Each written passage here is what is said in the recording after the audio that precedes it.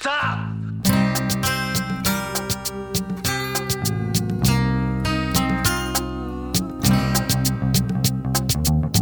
Sure you want the rest of it? Dirty Harry Minute. Dirty Harry Minute. Dirty Harry Minute Podcast. Dirty Harry Minute Podcast. Every penny's worth it. Welcome back to Dirty Harry Minute, the only podcast in the world to review every minute of the 1971 Warner Brothers classic Dirty Harry. I'm John, one of your three co-hosts, and I'm joined this week with... Trent. And with... Tim, Welcome back, guys. I missed you last week. I heard you did it without us. Did it without you. Are you offended? Yeah, I feel like I've been cheated on. Your new friends. I thought it was only fitting I had Blake and Redmond, who were in the remake we did of Dirty Harry. But I'm glad you guys are back. Blake and Redmond, you were great, but everything went upside down last week. I was starting to think that Eastwood's best movie was Space Cowboys and that Bloodwork should have been nominated for that Academy Award, not Unforgiven. So, Well, that should have, shouldn't it? yeah. I'm assuming it has. I haven't looked it up. It was nominated, wasn't it, Trent? Oh, of course, absolutely. James Garner for Best Supporting Actor, I'm sure. Well, what excuses did you have? What were you doing? You were stalking Scott Eastwood, Tim? Yeah, Let's have it. trying to. He was in Queensland. Let's have it. What? Your report. What have you been doing for the last... and Trent, you're at the Titanic I was at the Theatre Restaurant. Titanic Theatre Restaurant in Williamstown, for those who aren't from Melbourne, which is a three-course meal. I think it's $90 a head or something like that, and it's a comical recreation of the Titanic disaster.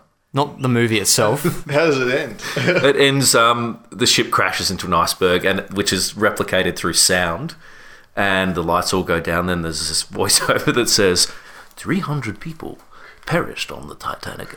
Luckily, you're all middle-class citizens, and you go onto allegedly through sound, you go onto this other ship, and then they bring up this backdrop of New York outside the window, which looks awesome, actually, and then they start singing New York, New York. That's how it ends. We should crank the AC at the end. yeah, exactly. Turn the sprinklers on. But yeah, everyone from each table gets pulled up if there's a birthday person, and get thrown in a life jacket and shit like that. So is it like a normal dinner theatre? Yeah. And there's a story of some sort. Yeah, that you're on the Titanic and... Do they have songs? Like Yeah, song and dance. Yeah, right. Okay. Though I don't... Yeah, not quite like Hunchbacks. I don't see any alleged offenders who might go to prison on the stage there. And can you see this translating into a Dirty Harry stage show? Dinner theatre? Maybe at Harry's Bar in Warner Brothers Movie World. Serving hot dogs. Oh, shit. We've spoken about the bar before. He's saying it's pretty lackluster. You've been there, Tim? Or... Yeah, it was terrible. Yeah, it's terrible. I haven't been for years. What sort of things would you like to see in the bar? Would you really go a hot dog and the Curachrome, and Maybe his coat hanging on the wall. would there be pictures respect for Anne-Marie Deacon, like in memory of? I suppose so. The newspaper with Scorpio's request yeah. just little nods to the film. An Albert Popwell booth where you can sit in memoriam. We are joined on this episode by returning guest Ben. G'day. Thanks for coming. My pleasure. True to your word, we thought these minutes of the suicide talk down scene might be a bit boring. The most exciting minutes of the movie.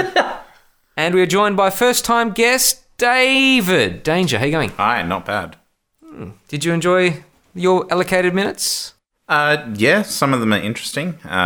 This one looks very different, but is pretty boring. Yeah, so, I thought, wow, that looks like it's directed by someone else, and then you told me it was, so I thought that was kind of interesting. Yes, apparently the studio had allowed 6 shooting days for this, and Clint said, I can do it in 1. And so either Siegel was sick or that was the excuse, and he let Clint have a go at directing it. Really? This whole scene? Yeah. They shot it in one day? Yeah, Or one night. Yeah, well, I mean, when I watched it, I thought, wow, it suddenly looks like it's turned into a documentary or something. I mean, obviously it's not, but that's the way it's shot, and so it was kind of surprising. I reckon it's the only sign of like handheld camera in the whole film. Yeah, you could be right. Then that's probably what made it so speedy. Yeah. Most of the track work and whatever is done on a crane when he's up on the scaffolding. Is this the only scene that's shot by him in the movie? Do you know? Yeah, I think so. Had he? Was this before or after Play Misty for Me? This was filmed after and came out after. Yeah, I think Play Misty with Me. We read that, didn't we? Yeah, it came out Couple the month before, but Okay. it was filmed Yeah, earlier. That's right. But Breezy was before that, wasn't it? No, it was 73. That was after this. Oh, was Apparently, he directed a featurette for The Beguiled, but I don't think that's online yet. Some doco in-house trailer that was made. But it was quite funny. I thought that the fireman Ben apologised for calling Harry and Chico out, saying we thought it was the sniper, but it wasn't. So if Scorpio hadn't have put the town on alert, it's very possible this guy would have plummeted to his death. So thanks, Scorpio. Never made that plot connection before. No, that's what you have to do when you watch these slow minutes over. The justification for this thing. There's a silver lining there, Scorpio. Thanks. I think this is that scene where it should have been the bank robbery that you could have done without this scene and just had Chico watch him diffuse the bank robbery situation. But yeah, nobody asked me. They didn't consult me to direct this scene. Did you notice the fireman, like a lot of these secondary actors, seems to have sort of an East Coast accent? No, a little bit. And he seemed to know Harry as well. I wonder how many times Harry's bumped into him. He calls him Inspector. Yeah, right. Do you reckon Harry's well known amongst the whole It could be. whole municipal authorities, David? Well, yeah, from this scene, it seems like he is. So, yeah, I don't know if every fireman in San Francisco would actually know Harry, but, I guess it makes for a different kind of story. One where everybody secretly loves him. Everyone in this room loves him, right?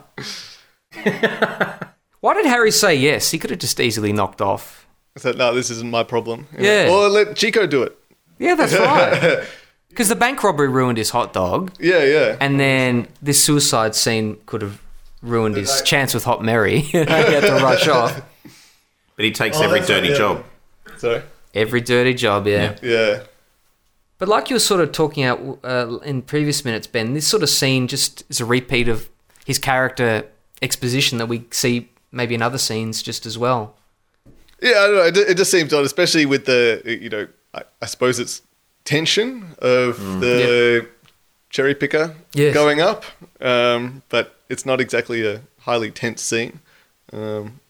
But something I think it is interesting at the end of this scene, or like halfway through this scene, is that his face is half in the spotlight and half in darkness, which is kind of symbolic of maybe his nature. His duality. Light and dark. I might be alone here, but I actually really like this scene. What? Yeah. Get out. I kind of like the realism of it, the way it's shot. I mean, we've got it playing in the background now. And just I hate handheld camera in modern films, but I like it in this, how it sort of breaks it up a bit and you feel like you're really there. Yeah. Or watching something real. I mean, all those extras look like they're just hanging around watching a film being shot. Some pretty epic lens flare there too. Yeah. Yeah. Blake mentioned about the lens flare. JJ approved. Do you think Stratton would even like the handheld? I don't know. That's what David Stratton John's referring to, Australian film critic. I think one of the extras looks a bit like Dustin Hoffman, like a marathon man. Is that a bandana or Headband. Yeah. Is it someone taking a photo, Tim? He looks like it. He's got two A cameras. reporter, probably. Reporter. Well, for me, this I know what you're saying about maybe compressing this and the bank robbery, but I think the bank robbery scene is more about showing him as a badass sort of cop who, willing to sort of bend the rules a bit. This one's maybe more about, well, I don't know. Maybe it's more like the observers, like Chico, seeing Dirty Harry doing dirty work. Yeah. Which is what he comments on, I guess. I mean, because he says that this is why they call him Dirty Harry. I don't know. It just doesn't seem like The dirtiest. Yeah. That, like, if he didn't do it, then it would have to be one of the firemen or something like that talking the guy down. So it hardly seems like the worst assignment. We've got a nice quote here by a reviewer. It says, this scene, the talk down scene, shows a policeman's lot is full of many hours, grubbiness, danger, and boredom that never amounts to anything, and then explosion. You're called on to do a horrible task. Well, that's it. Like, he could just be on his way somewhere else, and any second you're called in to do something else that's unexpected. And Yeah. They could have done it back the other way. It sort of, he has this scene at the beginning instead of the bank robbery, and he's got his hot dog and he's talking the guy down from, like, you know, and he's like, "Oh, you made me drop my hot dog." you want some of this? Yeah. Because it seems like it would be a dirtier job to, like, you know, go and try and shoot a bunch of bank robbers. Yeah. I'm on a diet. It's gluten-free bread. Very slow cherry picker scene ascending. Danger, do you reckon? Yeah, it is slow. Yeah. Has anyone been up in a cherry picker before? Yeah. Oh. Did it go well? Not exactly one like that, but Not that high, but it's slow. it is slow. I don't know. I just really like the suspense. You know, for someone who bitches and moans about the latest series of Twin Peaks, you know, David Lynch doing Antonioni bullshit throughout 17 episodes and getting nowhere. Sorry, spoiler.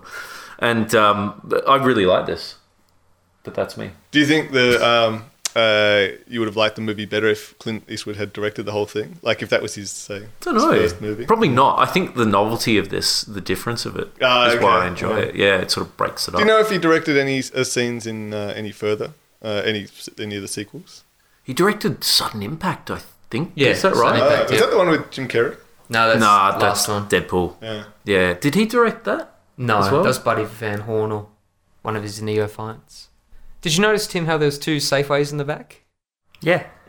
Well, I know, I didn't see Safeway in the 2. I saw 1. Yes, I mean, later on when they're running around the city town, Chico's, there's a Safeway behind him as well. Right.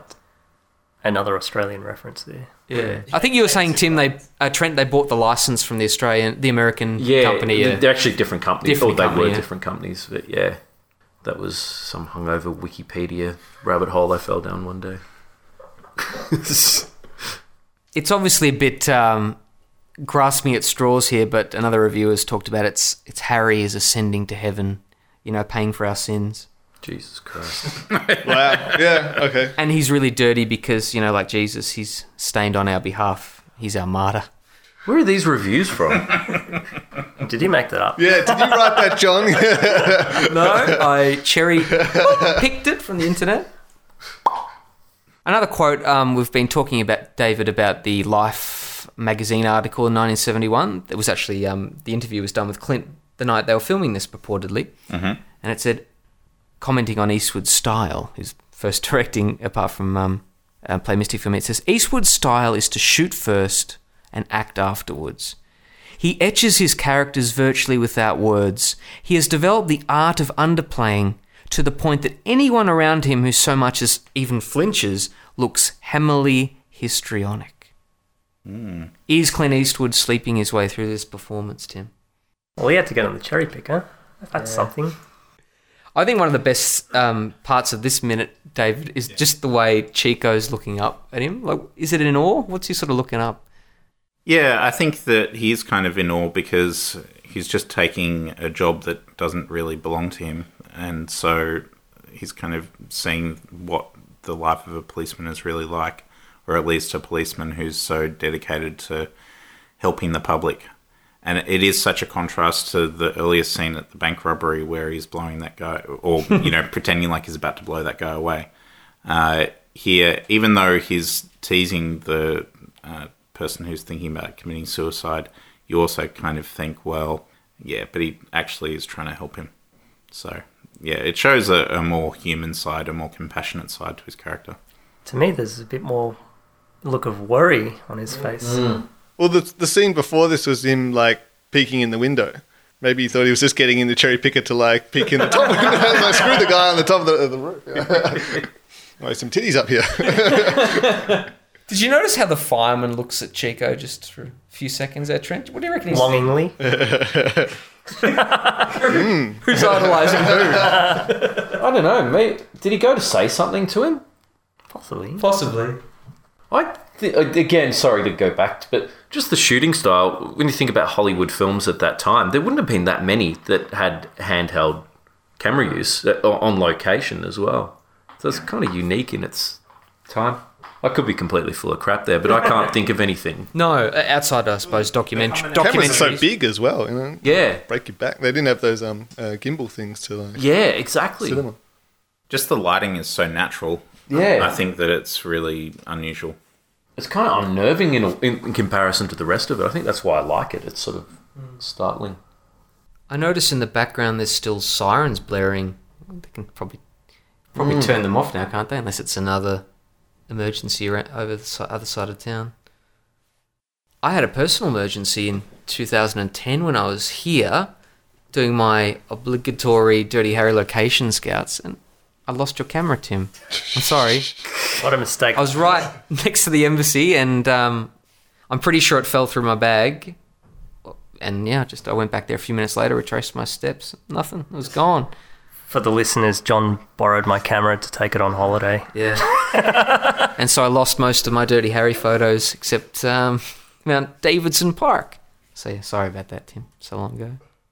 Just shaking my head. What else have you lost of anyone here's on the table? You've lost Ben's battery for his camera. Yep. Whatever happened to that camera anyway? I gave that back to you. Yeah, we filmed Dirty Larry on that. Didn't you still have it? No, I think I gave it back. Have another look. I think it broke because he came to my house with some tape a few years after that and we copied it. Something like that. Oh, right. Yeah, I don't know. It must be in the attic somewhere. Well, that's pretty much all I've got on this minute, David. Anything that strikes you? No, nothing really. I mean, not a lot happens in this scene, so yeah. I think it's all about the cinematography in this scene. I know we've talked a bit before about the French Connection, Tim, which you like. Yes. Was it good? Yeah. I mean, it's always good. It's just a weird coincidence. I know they're very different movies, but are there any similarities between the two, Tim? They're both sort of Rugged cops following their hunches. Yeah. And showing you what real police work is like. Are there sort of scenes like this in the French Connection, or is it all about the bust? Like, does he have like character building like scenes? Surveillance. There's quite a lot of surveillance, and I don't think you see much of his home life. The Gene Hackman character. Yeah, I suppose when he's like beating up one of the witnesses early on, that could be considered. This is how he deals with people. Yeah. Some people have said the Poughkeepsie line. Does he repeat that twice? Oh, yeah. picking your teeth. Yeah.